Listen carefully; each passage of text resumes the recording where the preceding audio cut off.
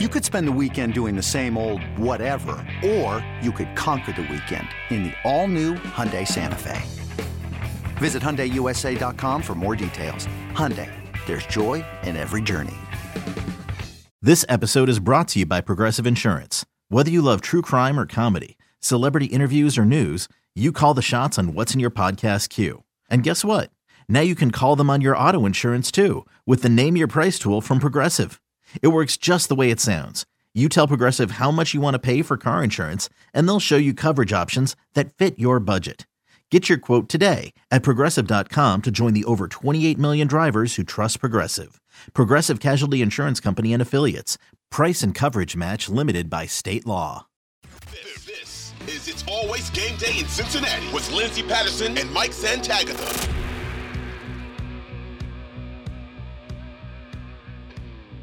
We are back on It's Always Game Day in Cincinnati. Lindsey Patterson, Mike Santagata. What is going on? Not much. Did you buy a car? Okay, so I did go in and I just, wanted to get some estimates. I did leave with my same car. Okay. I'm going to go back later in the week. We'll see what happens. But normally they do talk me into getting a car every single time I go in there. I am just going to take my time. There's no reason to go buy one right away. So I'm doing my homework. We'll just say that. Yeah, they're pushy. When I bought a new car last year, and the local dealership, the one that's closest to me, basically said like, there's no new cars, man. Like they're just not out there. I kind of believed him because he's just like, the microchip shortage, all sort of stuff. And as somebody who had to struggle with the PlayStation 5 a few years ago, I was like, okay, I understand that. That is why there's not a lot of PlayStation 5s out there. And then I was just like, well, I'm not going to buy a car today because he's trying to sell me this 30,000 mile car.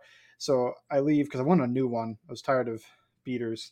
Exactly. Not that 30,000 miles is a beater, but my car before that had 220,000 when I bought it. But then I called the one that was the next closest dealership. And I was like, because I saw a used car I liked. It had like 18,000. And I was like, by chance, do you have any new cars coming? He's like, yeah, we got like a whole bunch coming. And I was like, oh, so that guy just lied to me. So I want to get your opinion on this. This will connect to this first segment of the players I want to talk about. But are you a lease or a buy kind of person if you get a brand new car? I think buy. I don't know. I have bought one car in my life that it did not have at least 150,000 miles. It had 2. I'm a lease girl because I get tired of the car. And I know I see. If you're a financial person and you're listening to this podcast, I totally understand why I need to buy the car versus lease it. But things happen. I don't want anything to happen while I'm on the side of the road. Maybe the car breaks down. I just plan on just paying for a car the rest of my life. So I'm pretty easy to get to buy or to lease a new car or get a new car every time I go in there. But I did leave with my same car, mostly because I wanted to get back here. After you work a full day, going to a car dealership is the terrible. least. No, I only went on the weekends. It's an absolute. I was dreading it all day today, and I was only there for an hour and a half. And I was like, oh, I'll be back. Doing literally anything after a full day of work feels like such a chore. Like, I don't know. I go to the gym like after work a few times a week, but not to get too into that. But that stopped feeling like a chore just because it became so part of the daily routine, weekly routine. But man, even at the start of that, I was like, I got off work and I gotta go climb the Stairmaster for 30 minutes. That's why I have groceries being delivered here. I'm not a grocery store person. I'm so a grocery store person. I'm so going in. I just hate that there's always something like, can we substitute your pasta with a cucumber? It's like, no. Why? They do that to me every time. I have this setting on where it gets turned into, if they can't find the one that I wanted, they'll give me like the most expensive one. And I'm like, wait a minute, I didn't want that. So I just hate the grocery store. But I do want to get back to used vehicles, and we're going to tie it into Jonah Williams. All right. Sorry, Jonah. I don't mean this. Used Camry. He's shoes. He has some miles on him. At the moment, it really feels like Jonah Williams will be on this roster for the 2023 season. Anything could happen during the offseason workouts, OTAs, training camp.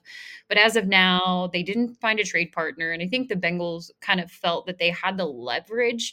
At the same time, they just couldn't find another team to get the deal done, or maybe the compensation wasn't that great. And for Jonah Williams, this is a huge year for Jonah. It's a contract year. I think a lot of people forget, because I'm starting to get, people are accepting the fact that Jonah might be on the roster, but then I also get the reaction of, what if he fakes an injury and acts like he can't play the rest of the season and he gets $12 million?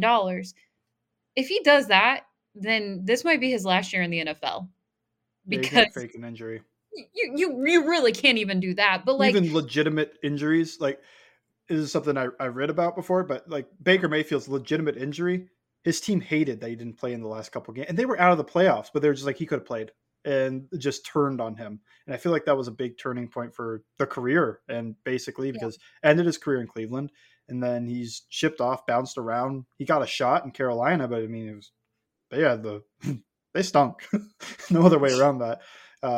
So he's got another shot, I guess, in Tampa, but like, he's bouncing around as the journeyman quarterback now, when before that injury and not playing through it at the end, and I guess playing badly at the start of the injury, it felt like he was about to be made into at least an Andy Dalton, where he gets a big second deal. He's their long-term starter. He led them to their first playoff win in a billion years. I can imagine giving him money if I was the Browns, until the very unfortunate year happened after that. So yeah, I do think it's just everybody's playing with something by week 12, week 13. Yeah. If you're going to get injured, and this is kind of a little bit of the deal with the Lamar thing. Some people thought he could have played. Some people didn't. No idea on that. But you do just hear NFL players talk about, that guy could have played, and I'm playing with this. Why isn't he just gutting it out and playing with whatever's going on with him? And if Jonah Williams fakes an injury, that's doesn't he have to get medically? First of all, he has to have a medical. And then secondly, if he doesn't play through anything, I feel like that it just rubs NFL players the wrong way. Yeah, I agree. I mean, even if I know he's coming off of surgery and everything like that, and staying healthy is extremely huge for Jonah Williams. But at the end of the day, it's a huge year for Jonah. More than likely his last year in Cincinnati, if he is on this roster in 2023 and they don't find a trade partner. But other than that, you're going to want to go out there and show people, like, look, I'm a legit offensive lineman. A lot of NFL teams need offensive linemen out there. And at the same time, the topic of conversation, if you talk about a weak link on this offensive line, you could say right tackle right now. I know I've talked plenty about Cordell Bolson, and I'm hoping that he's even better in year 2, because that was his rookie year. But at the same time, not a lot of teams have that strong right tackle, or it's if they can just be average, I think this offensive line will be just fine. But at the same time, if Jonah Williams can go, I have all the faith in the world that Jonah Williams can be a legit right tackle. I shouldn't even say legit, enough out there to fill that void. But I think we have to come to terms to kind of accept that I feel like he'll be on the roster next year. Yeah. What I think is funny is that everybody fought on Twitter for about 3 months about Joe Mixon and Jonah Williams, and now they're both the week 1 starters. It's like, bad mouthing, like you're actually get back together with them. You're just kind of like, I didn't mean all that, We're good. We're good. We talk to each other. We're all good now. It was a misunderstanding. I just read PFF grades, or I just looked at the contract value. It's whatever. Yeah.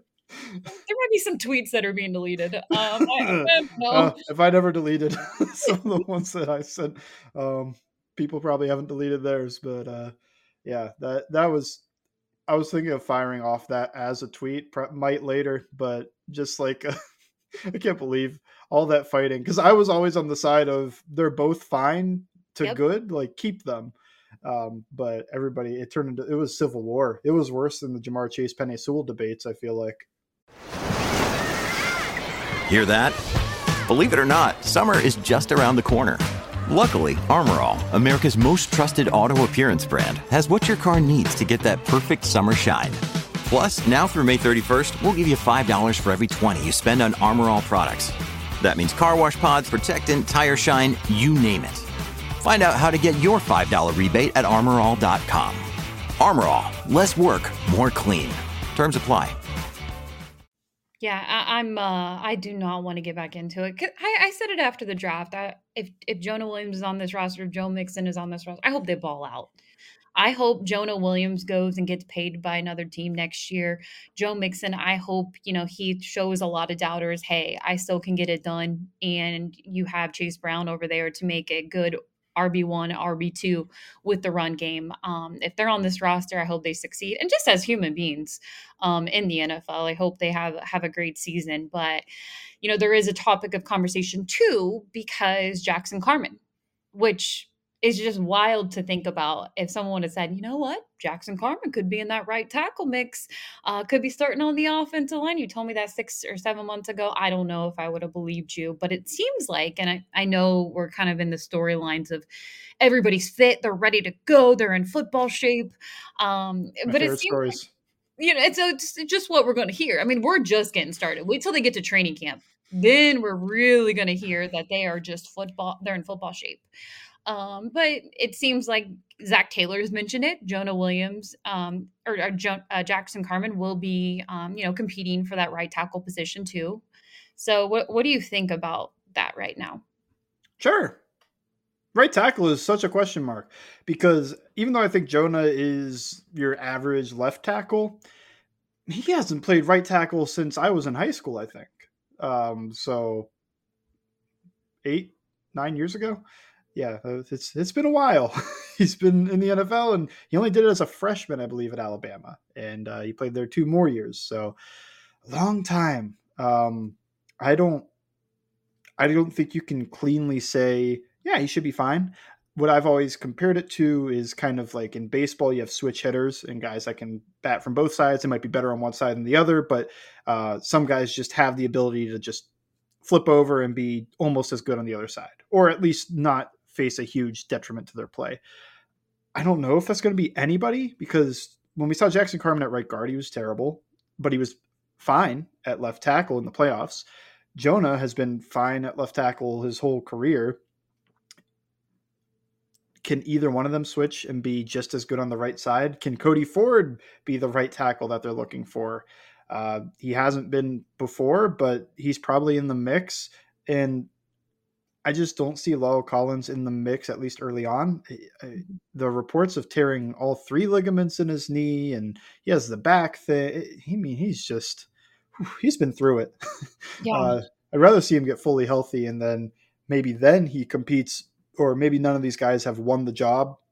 That is also a little bit of a disaster scenario, though, where it's like Jonah's week 1, 2, and 3, but he's been so bad they just flip to Carman, but then Carman's not good, so they go to Ford in week 6 and 7. You're just like, please, Collins, get back in. He's not playing well. Hopefully one of those 3 play well enough that you're not trying to rush Collins back, I think would be what I'm going for. So there's a lot of question marks at right tackle, but to me, I think it will be Jonah Williams. I don't feel 100% on that, or even 90.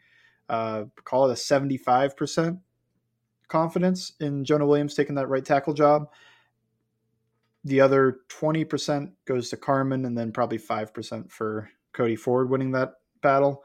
I think it is a legit battle, though.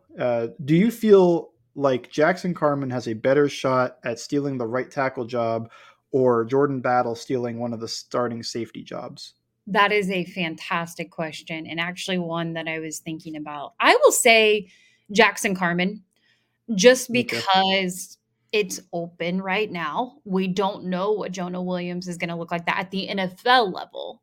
We don't know what Jonah looks like at right tackle, and things are still so up in the air and questionable because we don't know what's happening behind the scenes. And I appreciate Zach Taylor just being private about those conversations. It's not out in the open. That stuff they handle behind the scenes, and that's totally fine. That makes perfect sense as a head coach to handle that.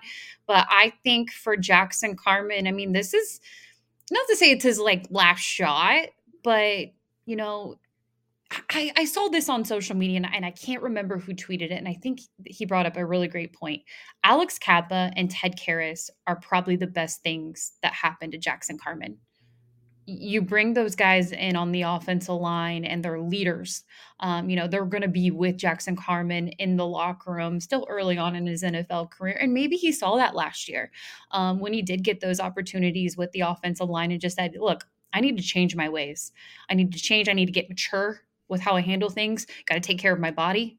And I can be a legit part of this offensive line, seeing that opportunity at right tackle when they made the move for Orlando Brown to say, hey, I actually have a shot. I can do this. I have the confidence to be at the right tackle position. So I would say Jackson Carman, but for Jordan Battle, I wouldn't be surprised if he is out there. I just don't know the percentage of what it's going to look like with Jordan Battle out there at the safety position. What about you? I'm a Nick Scott truther. I think he's a good starting safety, so I don't see it, and I don't see them benching Dax Hill for him.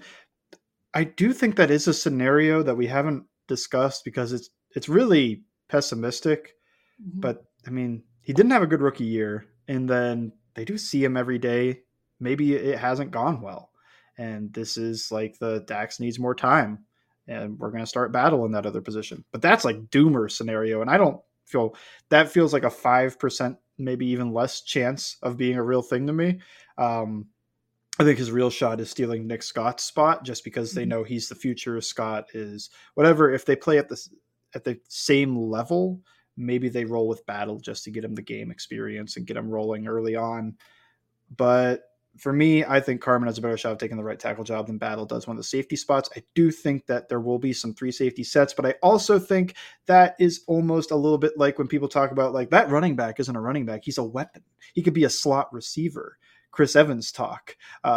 It's a lot of theory and it's fun, but it's not usually who are you taking off the field? Are you taking Mike Hilton off the field for him? Are you going to take